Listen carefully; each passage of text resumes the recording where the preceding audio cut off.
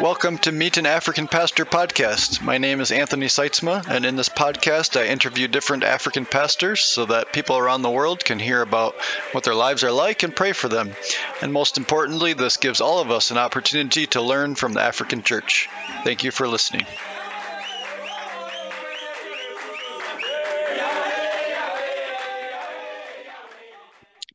Welcome, everyone, to the podcast again. I'm here with my friend Edgar. We haven't seen each other in a few years, but Edgar used to be my pastor when I lived in Kenya, and I was probably not a very good church member because I mostly just showed up on Sundays while I was busy with other ministry. But Edgar was very patient with me and really appreciated my time with him. And I'm grateful to reconnect with you again today, Edgar. And we're going to be looking at a topic of a diverse church with different people from different ethnicities, maybe different languages, cultures, and talk about the challenges and the blessings that brings. So, Edgar, as we start, can you first just share more about yourself, your family, and tell us a little bit about the church and where you're located? Well, thanks, Anthony. Thanks for inviting me, and it's good to touch base again. My name is Edgar King.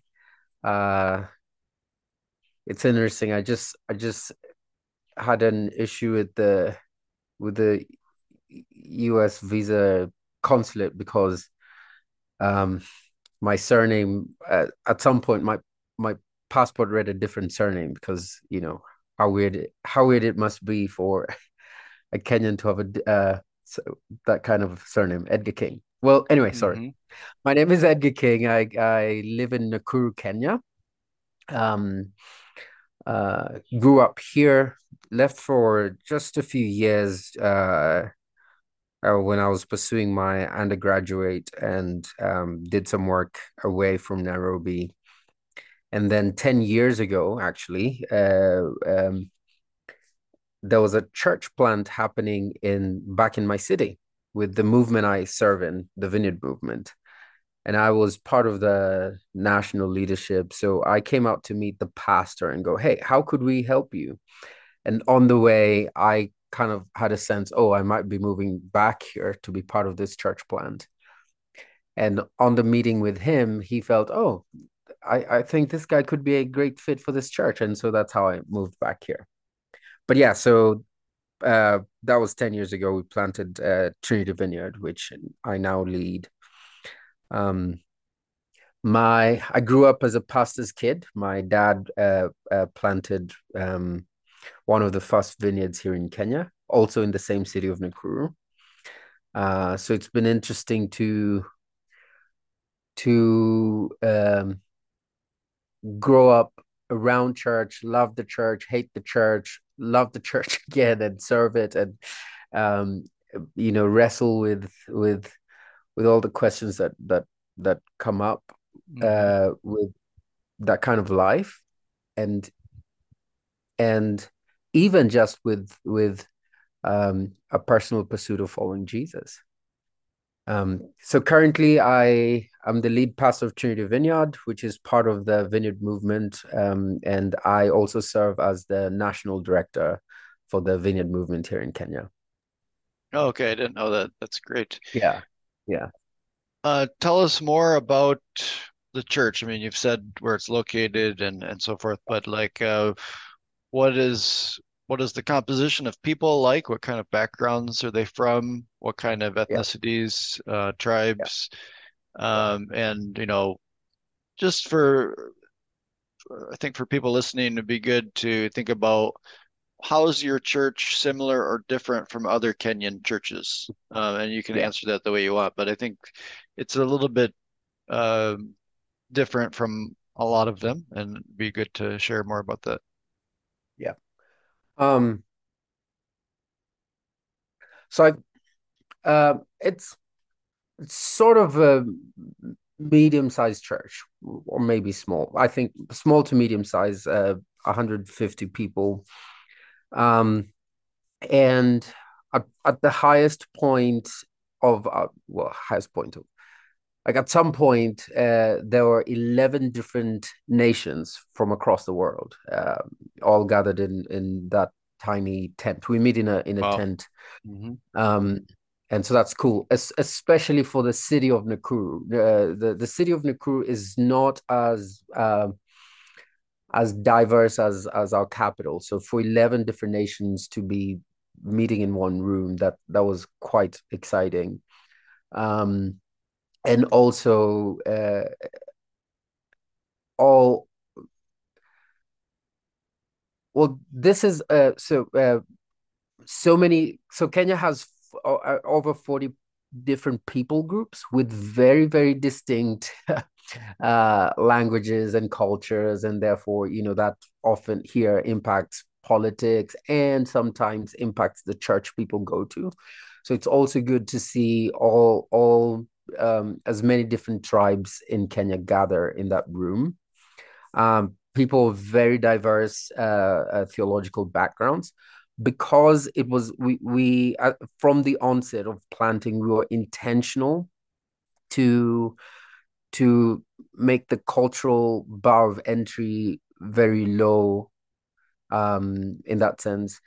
uh um we have people from even different theological backgrounds, because they felt, oh, this feels like home, this feels safe for me. So immigrants from other parts of the world that are working here, either as missionaries or working for an NGO, or would feel like, oh, okay, this feels like home. It's what in other parts of the world has been called international churches. I personally shy away from that term. I think sometimes it creates more trouble than the good we intend. But Okay. yeah, um, so we'd have people who, when they were back home, from whichever country they were in, they would be attending an Anglican church or a Catholic church, or just different streams of faith. Here, we have ex former Muslims who have found faith, and they've felt, oh, this is a safe place to begin to slowly follow Jesus, or even just their physical safety, because in some cases it's actually a bit, their lives are at risk. And so that's been cool. Yeah. Um, Very. Also demographically, maybe so it's now beginning to change. So for a lot of the 10 years we've been in existence, it's had many people, probably 65%, 65-70% would be between in their 30s and 20s. Now, we're beginning to see uh, um, that beginning to mix up a lot more, and more families join in. So interesting new season. You mentioned that you counted the number of nations. Did you ever count the number of different tribes represented in the church, or would that not be a good thing to do? But I'm just curious about that diversity. I actually never did count the number of tribes, but it was, yeah, I could, because we kind of can tell from how people speak, Hmm. what tribes they're from, and I could tell it's as mixed as it can get. Do you do any translation, or is it all in one language? No, it's all in one language. I think that's part of the the things people have to wrestle with anytime they're in a cross-cultural community. What language to be used? It felt that English was the common denominator. Um, However, over time, something we are honestly still wrestling with is, we have, you know, probably 15 people who come that aren't as proficient in English. So it's a question we're wrestling with as a team. What do we do about that? Have you ever Yeah. thought about Kiswahili instead of English, or is English more of a unifier? It felt that English was more of a unifier. Uh, uh, because whether someone's from a francophone country or a Spanish speaking country, if they've moved to Kenya, they probably are uh, have some mastery of the English language to be able to just even transact everyday business. Kenya has two official languages, English and Swahili, so it felt that English was a unifier. But that's just one side of it. A big conversation we had early on was, what does what should our song part of worship look like? Because people sing in the language of their heart, Yeah. and Hmm. at the very beginning, I think we did, and I was the worship pastor then, so it was totally on me. But at the very beginning, we heavily did Western style contemporary rock music.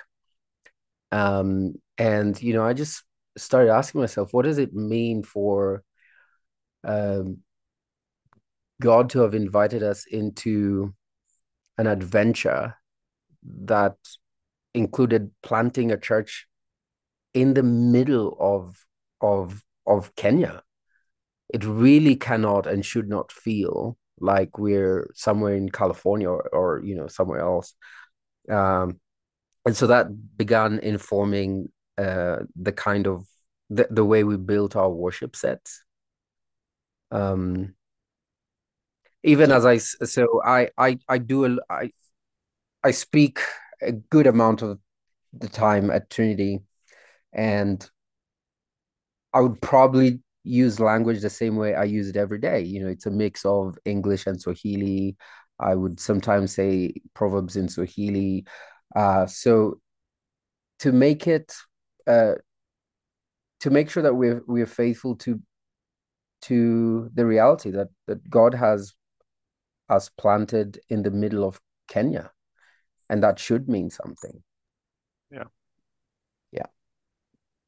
So do you sing any songs in Swahili or just English? Or a lot of songs in Swahili. Okay. A lot of So you songs do in some Swahili. Yes. mix. Yes. Okay. Yeah. Have you okay, so you have the Swahili songs. I'm just kind of thinking about the style of music, but I guess if Mhm. you're singing Swahili songs, you must be doing music that's also in a more contextual style for those songs Ye- anyway. yes. Um, so some of them would be translations of um, songs that were originally in English. Um, but some of them would be uh just African songs in the public domain, and therefore the style from the beginning is very Kenyan. Some of them are bilingual, which kind of helps also represent the kind of community we are.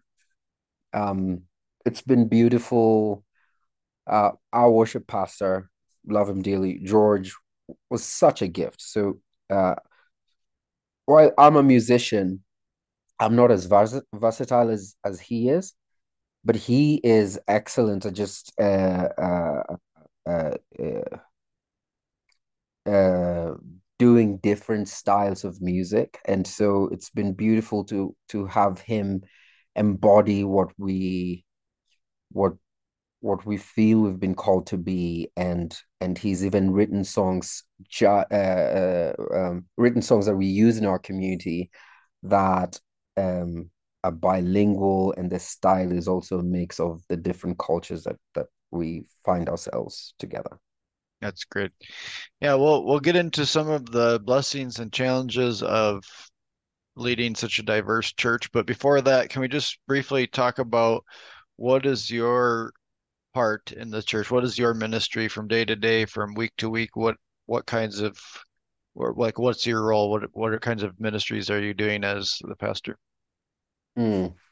Well, um, one of our biggest dream in how to um, join God in what he is doing in Nakuru and love our city was to uh, have a business hub, not just not just for supporting the church financially, but actually providing a place where the city feel like they are welcome, regardless of religious background or any other stuff.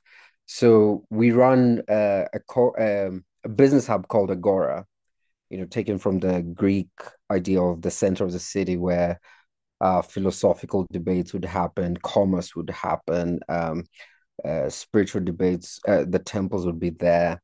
And so we want the what God has given us to be a place for our city to come, work, play, create, and find God. So it has a co-working spaces, some office spaces. We have an art hub. We do some painting trainings from time to time.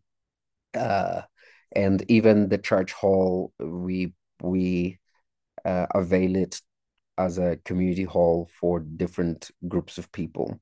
So that's been a beautiful way for our church community to serve and love this country and to keep inviting people to the reality that the life of faith is not a Sunday only thing.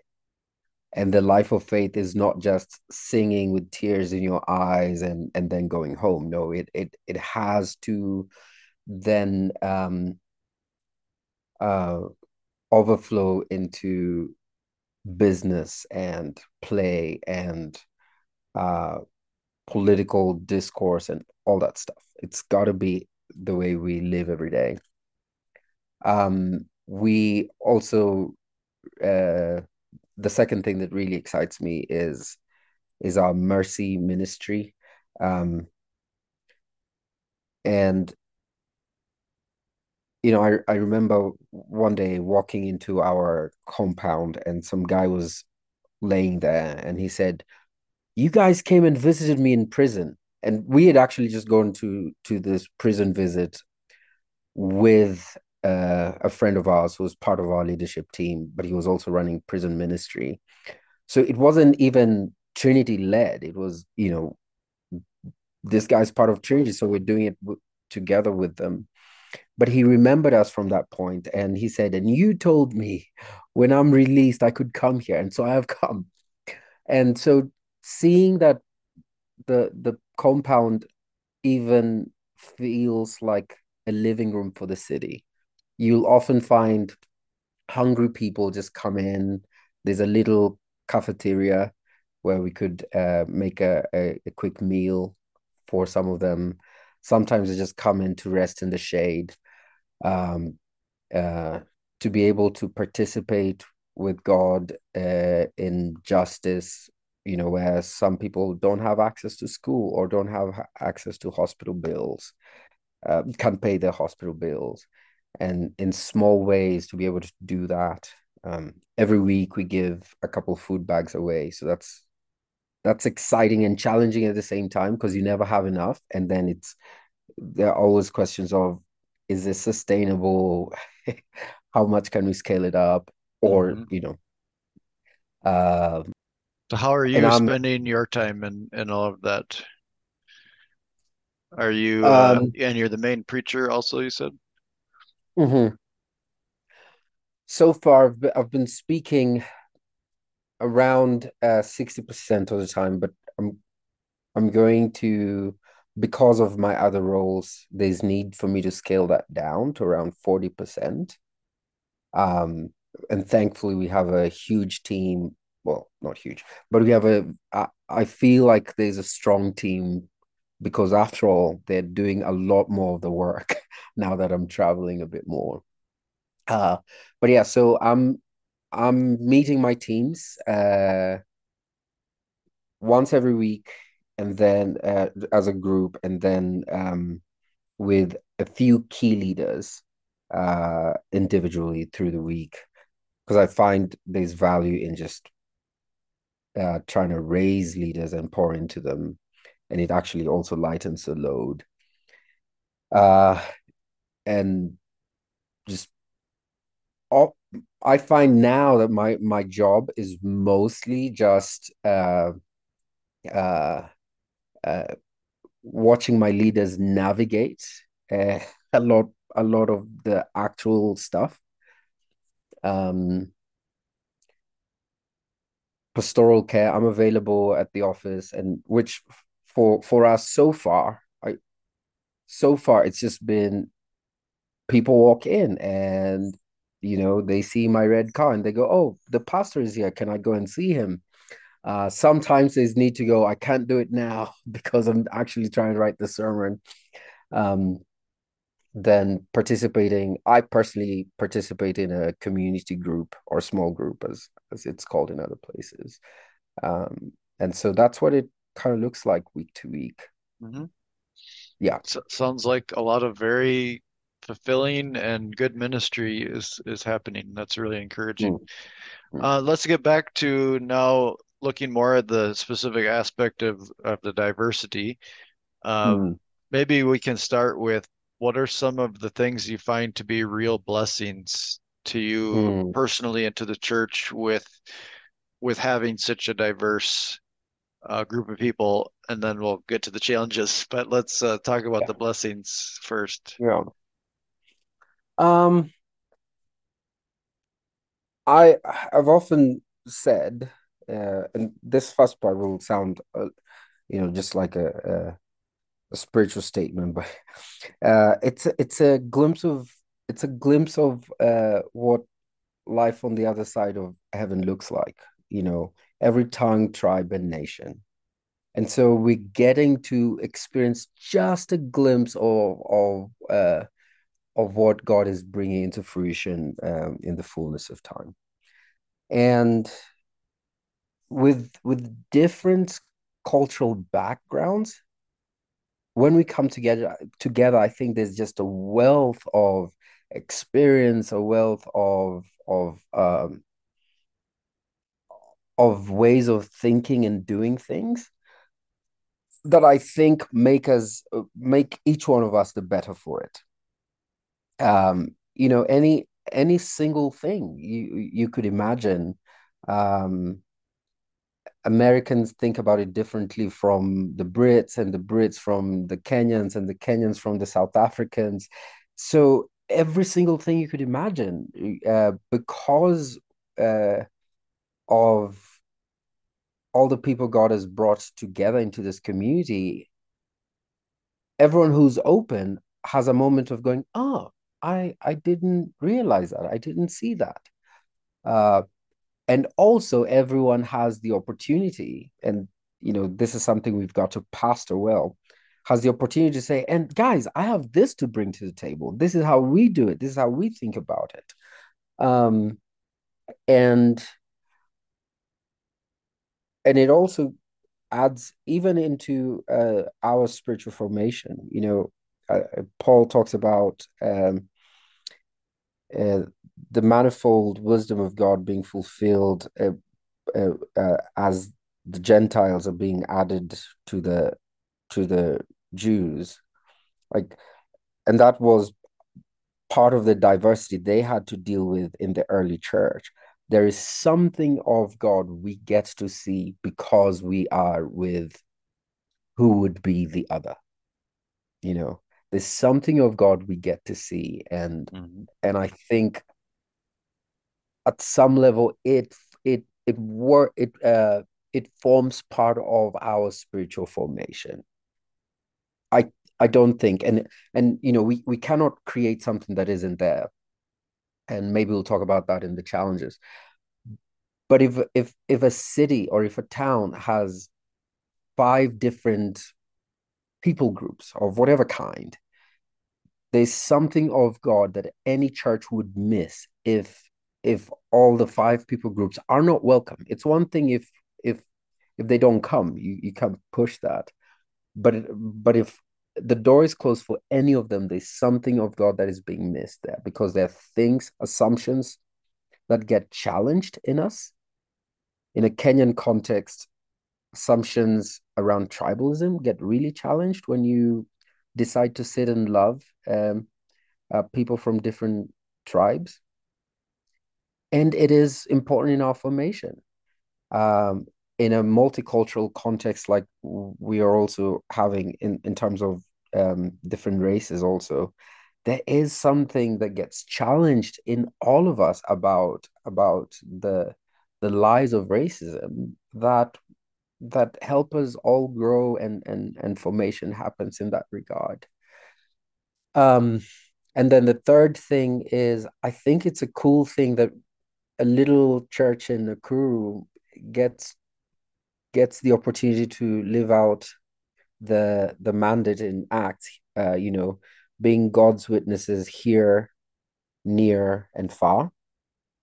Because, Mhm. we in little ways we get to impact people who then move back to their countries in Italy, or they go to work in New York, and we've been able to participate in small ways in what God is doing there, and that's been cool. Yeah, very Mm. good. Um, I like how you look not just at the easy, pleasant blessings to notice, but the ones that are more difficult, but even deeper blessings like spiritual formation and Mm. changing our character. Those are not Mm. always easy, pleasant things to go through, but in the end, Mm. you see how much it was beneficial Yeah. for you. Yeah. And the glimpse of heaven thing is not just a cliche. I mean, I Yeah. say that from being part of many diverse churches in my life, and it it it's showing the world something different than what people experience in the Mm. world. It's Mm. just like it. Mm. This is only because of Christ that all these people are together in the same Mm. room praising God, Yeah. and Yeah. yeah, it is a beautiful thing. Yeah. But with the beauty, there are some challenges. Yeah. Tell us I was about going some to of add the one more challenge. thing to the Oh yeah, go beauty. ahead. Go ahead, please. And the the reality is, I think the world is beginning to grapple with globalization and what that means, and there's some very good conversations to be had there. Yet, if we're honest, there's been huge benefit in just globally, people adding to one another, and I see the blessing even for different members of our church community having to experience a bit of the whole world uh, in our little church community. It expands it expands the worldview for so many, both Kenyans and non-Kenyans, in a way that actually does set them up better to engage with the world. Um, and considering our spirituality is meant to be lived out in the world, I think that's a cool thing. Yeah, that's definitely true too. I've run into people having arguments in their churches about different things and thinking to myself, if they had a more awareness of the church around the world,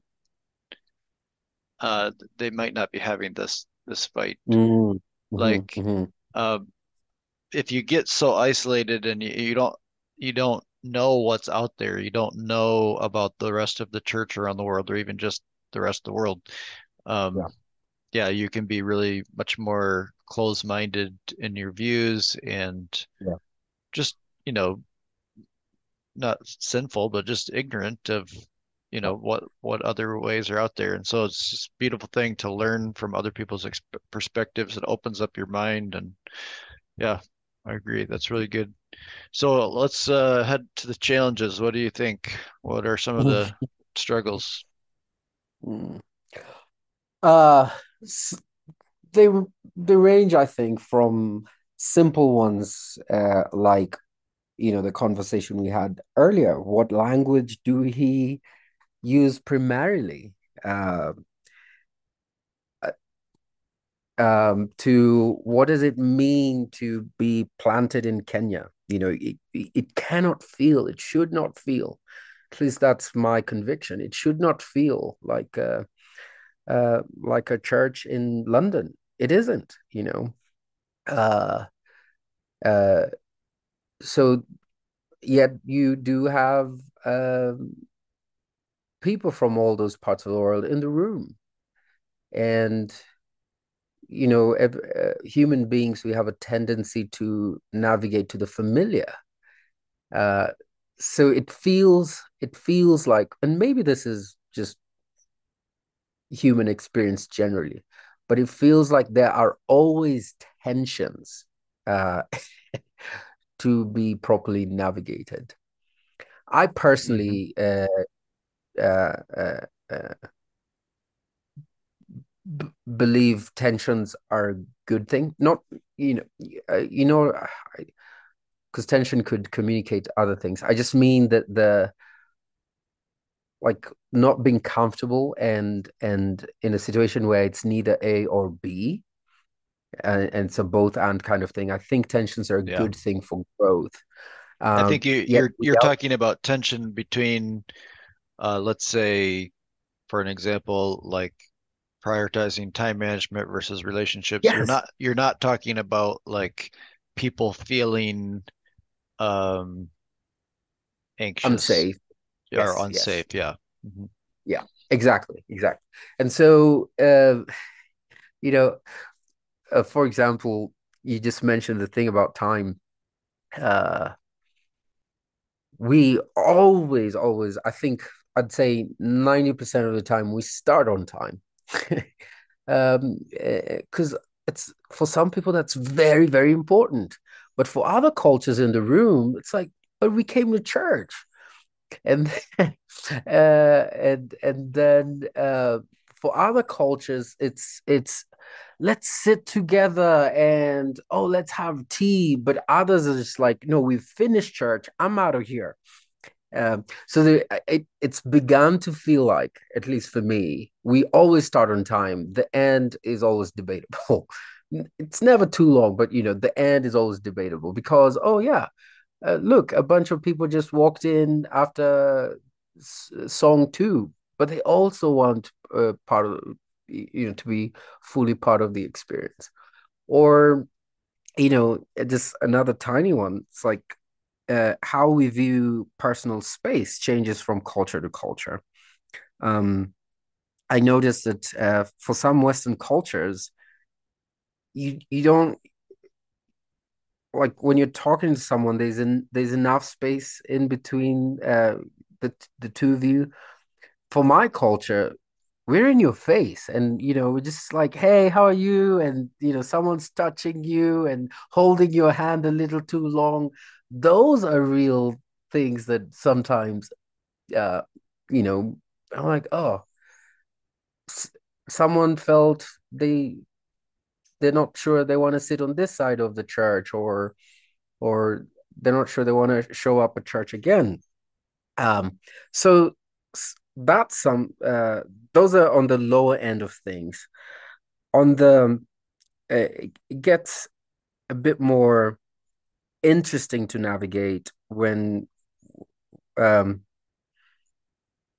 when we are unaware of tribal and racial uh what's the word, um prejudices that we might all carry, and they begin to play out, or or the assumptions that they're playing out begin to happen. What do you do in that case, in those cases? Because some of those have real they have the real potential of really hurting the church or hurting individuals in the church. um earlier in our conversation, I mentioned the reality that, we all get to play, we all bring something to the table, and um, power dynamics are real, and power dynamics related to race dynamics are very, very real. I think sometimes uh, we don't want to accept that because of the demands it lays on us about what to do. Um, and so I've sometimes noticed part of my job is to tell um, cultures that often take the backseat for both cultural and racial reasons. Part of my job is to go, no, no, no, you get to play. No, no, no, you belong here.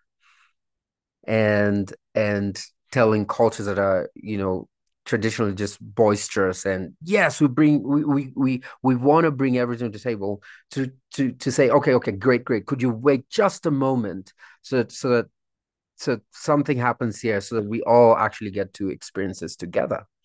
So that's some of the dancing we've got to do together. um Maybe uh before you go on to another yeah, challenge, yeah. I, Mhm. yeah, I really get what you're saying, and I imagine the number of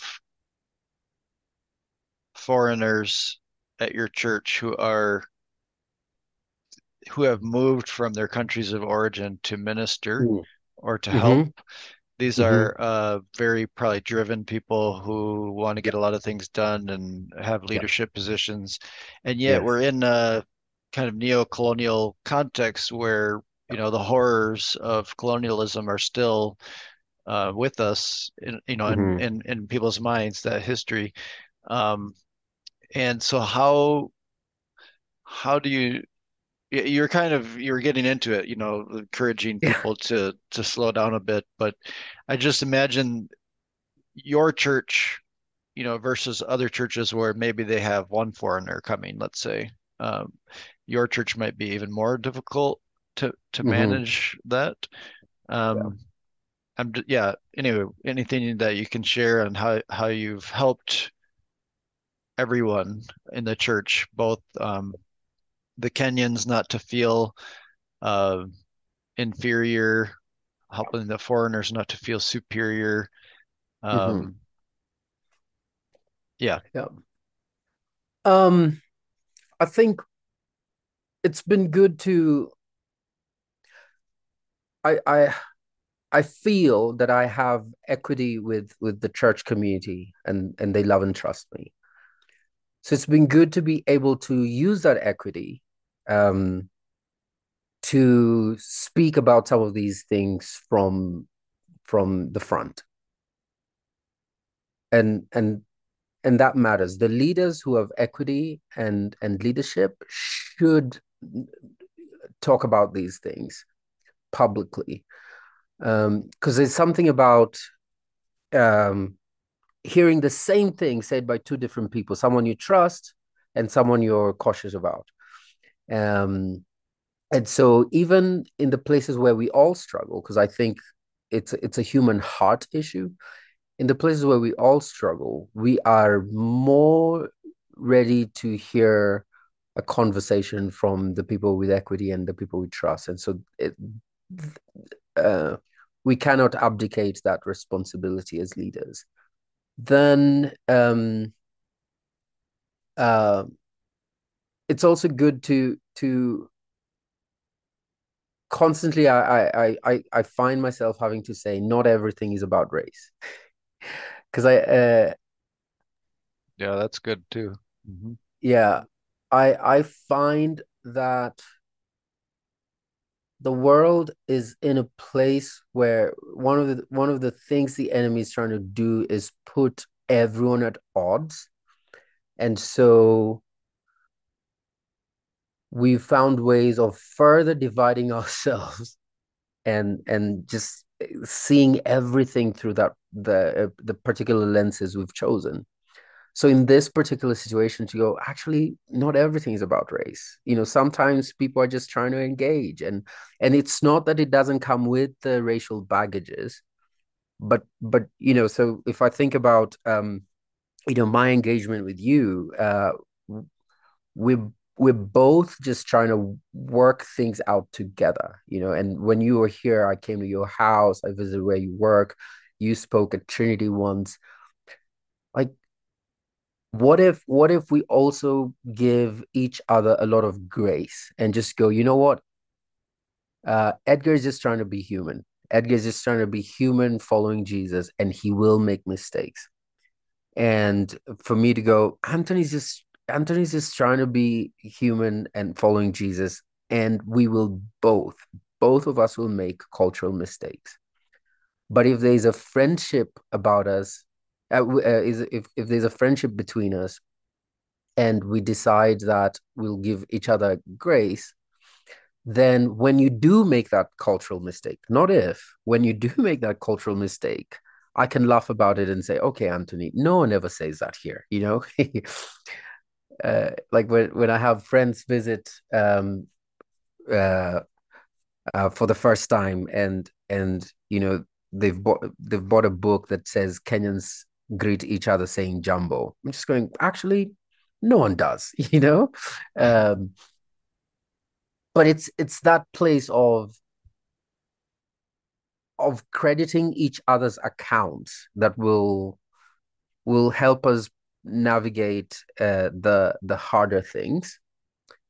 Um, and and then thirdly, in all honesty, there's some private conversations that need to be had to, pull someone aside and say, hey, I don't know what was happening there, and go, and I'm not sure you realize what impact it had on X and Y.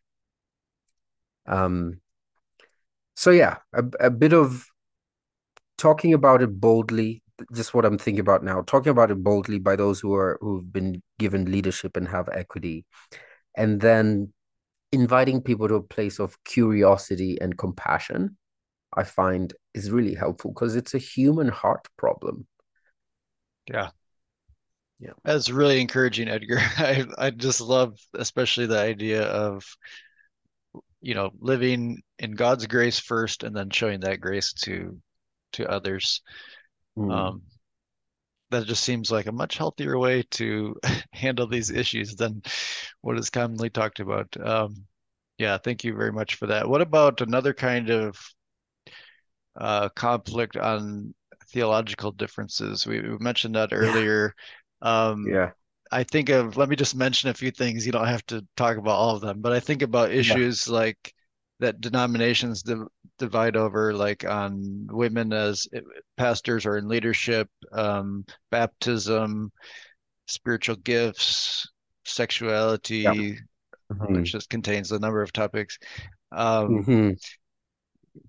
Maybe end times issues aren't quite as much of a conflict these days. But anyway, some of these denominational differences, another big one might be kind of Calvinism and Arminianism, your view of salvation, whether Hmm. you can lose it or not. Hmm. Anyway, so some of these differences, you said that people are basically welcome from any Yeah. background that they have. And so, how are you dealing with conflicts that arise theologically? And I guess the first question would be, is your approach as a church to just kind of focus on the majors and leave open some of those other issues? Mm. Yeah. Uh, you're very right. So we just try, hey, focus on the majors and the things that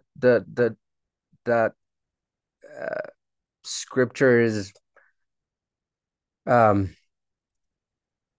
I, ambiguous is not the right word, but that's what's coming to mind. Scripture's ambiguous about. Let's be okay to go. Oh yeah, yeah. People say that, so I'd probably be sitting with people and go, yeah, yeah. I know a good number of faithful, loving Christians believe that, and that's okay. Um, However, you're right that there are some things that some people feel are are a stumbling block for them. You know, so things that have come up at our church community, we welcome everyone to have communion. And I've had people question me about that. It's like, no, only believers should, or even the fact that we have communion every weekend, the Lord's the Eucharist every weekend. Some people go, no, we're not Catholic, we're not this, or oh, isn't it too often to be honoring um women in leadership? We have women in on our leadership team, and women speaking. And, there are some things that we are boldly living out that are a stumbling block for some. Um, I'll be very honest and say some people have left because of that, of different things. They're just gone, hey, this is one step too far. But what I've found is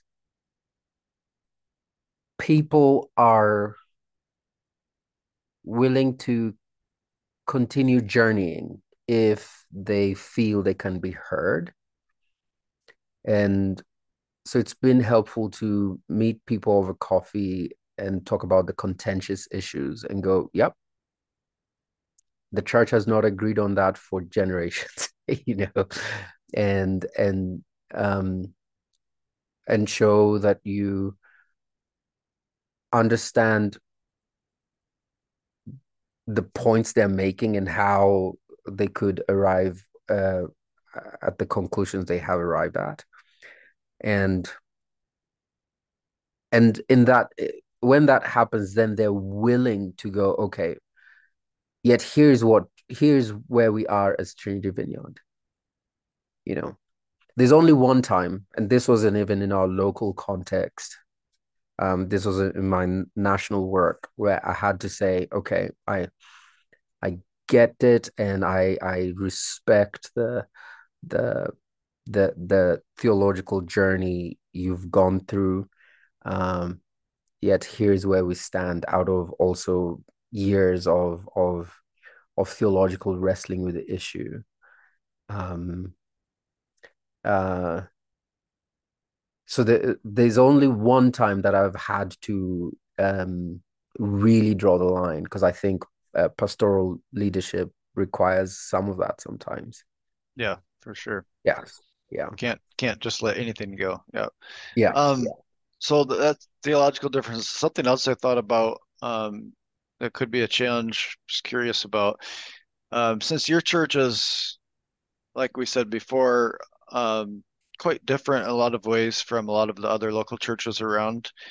yeah, I'm wondering if you have people who get frustrated with their other church or denomination for a personal reason or um, some unresolved issues, and yeah, then they come to your church, but yeah. they're coming, from a place of brokenness Hurt. and Yeah, hurt and maybe unforgiveness. Um, is that common, and how do you manage it yeah, if it is? yeah. Um, yeah, it's quite common.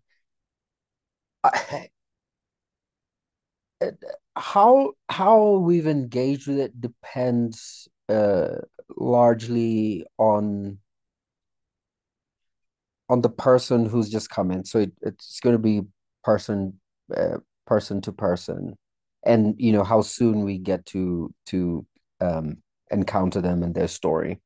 One thing for sure, if it is someone who was at a place of leadership at a different local church, um, immediately we just go, hey, it'll be very important that you are released and blessed by the church you just left. I just think there's something about it, and there's something about the body of Christ learning to value relationships and value unity. Um, and maybe that is my African upbringing. But even in time, when conflict happens and we can no longer resolve, and I borrow this from, when scripture talks about don't let the sun set down on your anger. Like you cannot begin a new season with baggage unresolved from the last one. And maybe someone needs a bit of time to just settle in and heal before they can resolve it. Um, so for people who were in leadership, whether they were just community group leaders or they served Sunday morning up front, um, and hurt has happened, I would go, hey, I think it is important for your own well-being that you leave well. Um, I have found, so that's one end. The other thing is I found that people who come praising us, uh, you know, right uh, out of the door and telling us stuff about other churches will soon leave and do the same thing. So it's Okay. often a bit of, yeah, you're welcome, sit with us, and a bit of listening, because again, people just want to be listened to, uh, but never participating, especially as a leader in this city, never participating in, oh yeah, I know that church. They do this, and sometimes even challenging, going, but why do you think so?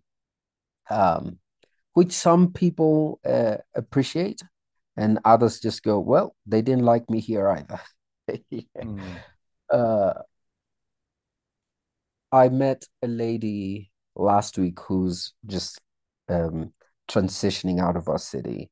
I didn't know she'd been here for over 3 years.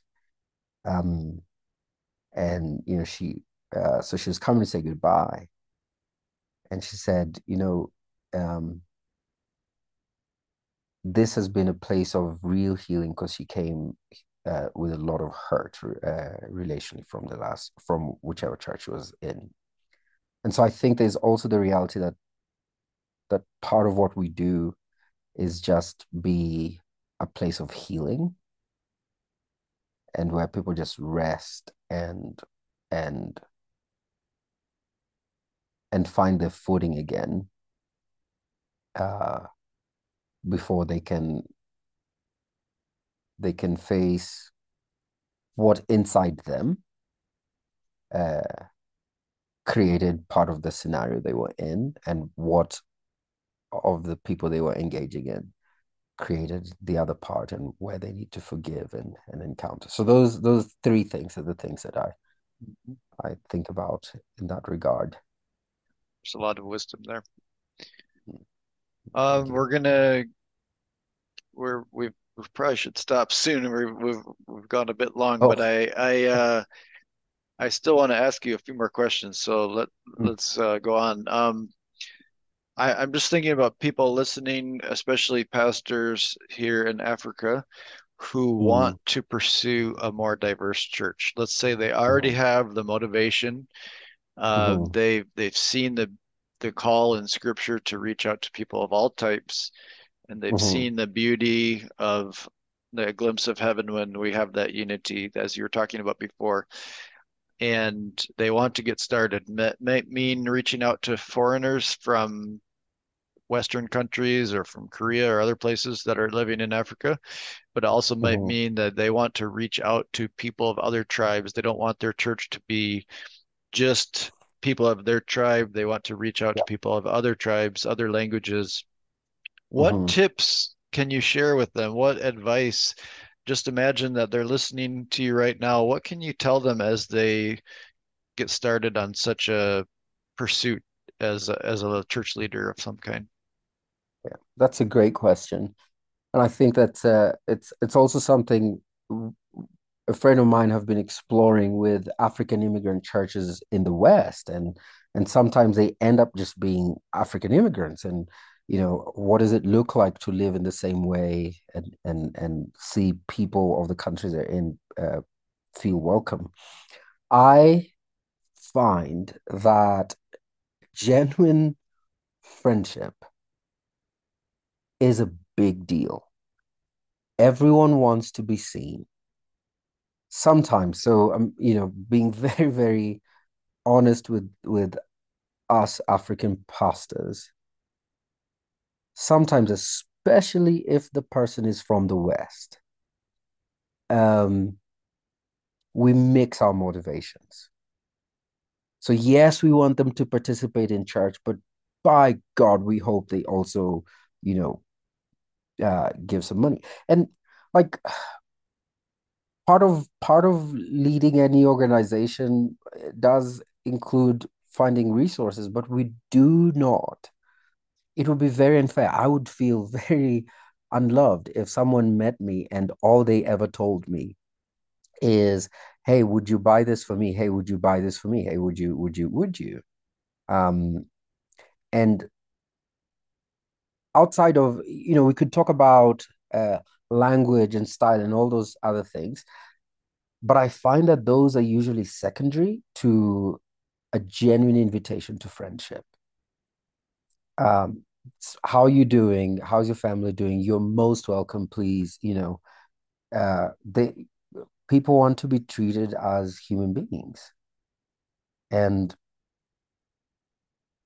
of anything else, I would say we should at least start there. I remember when I was taking over this church and people were wondering, could a Kenyan lead the multicultural church? And sometimes I'd say that and people would hear racial connotations, but I'm thinking, no, it's not everything's about race. Of course, there's a bit of that baggage, but in reality, people are asking, will we feel safe? Will we be wanted? Will we be taken advantage of, or will we be beloved and treated as human beings? So, of everything else, before you start thinking about the style and the accessibility of the whole liturgy, let's see God's children as exactly that and love them before we ask anything of them.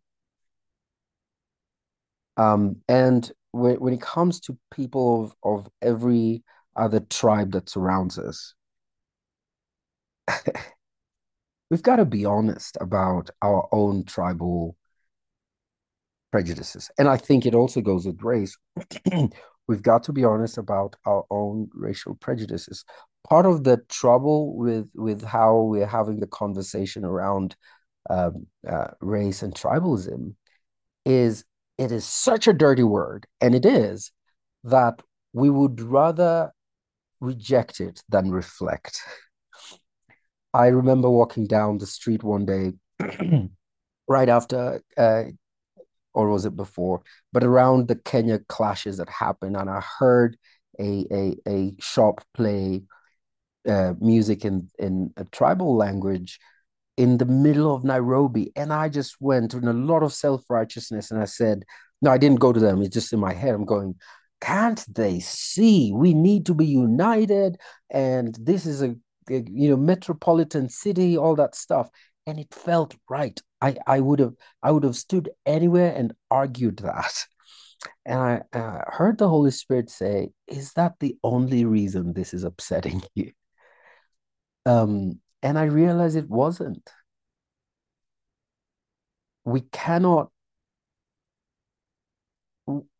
it has to start with being honest with where we need to repent about what we've thought and said about people of other tribal groups, because we have done it. And maybe if I'm more honest, it is a question that we constantly need to be repenting of. And it doesn't ever stop because the culture has a way of pitting us against each other, our politics, our economics. So to constantly go before Jesus and say, I show me what's really in my heart. Because until that changes, everything else we put in place to have other people groups come will be cosmetic. Then the second thing, it will involve the language. Language is a big deal.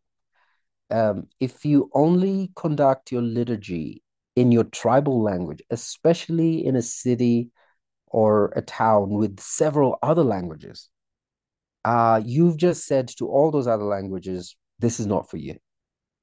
Other people groups, this is not for you.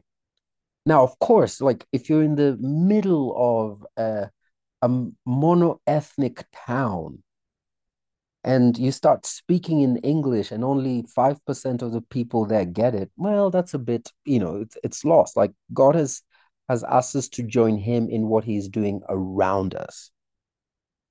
And so that locks out so many people around you. But if you're in a place with several languages right outside your door, uh, several people groups, the language you use says so much to the people around you.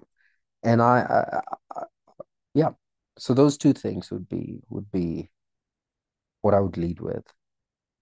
Thank you for that advice. I know that people listening will appreciate that. And with that, I think let me come to my last question. We'll close it out with Mm, this. When you're doing this ministry, specifically thinking about the diversity aspect, and you get frustrated or you get depressed, mm, you're running up against challenges, uh, particularly due to the diversity. How does God encourage you and keep you going? How does God encourage you and keep you going? And what scripture passages does God use to really speak to you and inspire you and help you? mm. I some of my close friends are I was, my small friendship, my small group of friends are diverse. So that helps because sometimes, when I really just want in a private conversation to say everything I think that I might not ever say on stage and look at people I have called brothers and friends love me, um it's and even speak truth when I'm probably believing lies has been very helpful. Um, and I, what, one of the reasons I'd love to still keep this at the front of my eyes is I really believe God is bringing beauty in this tension, both in me. So this is not just to have another quote unquote cool church. I really think I have been transformed because of the opportunity God has given me to be part of a cross cultural church. And it's a witness to the world. And it is also forming us to be the church that is envisioned in Revelation, every tongue, tribe, and nation. That's why I keep going, okay, we can do it again. Um, yeah. And I think so those are the two things that encourage me. What I really would like to, and maybe I've said it through the podcast, but I hope pastors across the globe, whether it's, here in Kenya or elsewhere, I I want to invite us to consider the possibility. I'm convicted it's true, but I want to invite pastors to consider the possibility that diversity is part of the mix needed for our formation, for us to become all that has called us to be. And then to consider that even that stepping into this will have real consequence, both positive and real tension. So it's not we'll just jump in and everything will work out. No, there will be real beauty and there will be real tension. There will be some really difficult conversations that we're not meant to shy away from. It's part of the forming process. And thirdly, to consider that our own hearts um, may have things that that God wants to sift through, and diversity is the place we get to see all that come to the surface. And yeah. Yeah. Wonderful. Thank you so Mm. much, Edgar. We'll close with that. I think those are good last encouragements for everybody. Thank you so much Mm. for your time. I really Thank you. appreciated this conversation. God bless you and Trinity Vineyard and as you continue forward. Thank you, Anthony. And thank you so much for this invitation. Even for me, just thinking about these things again is always an encouragement.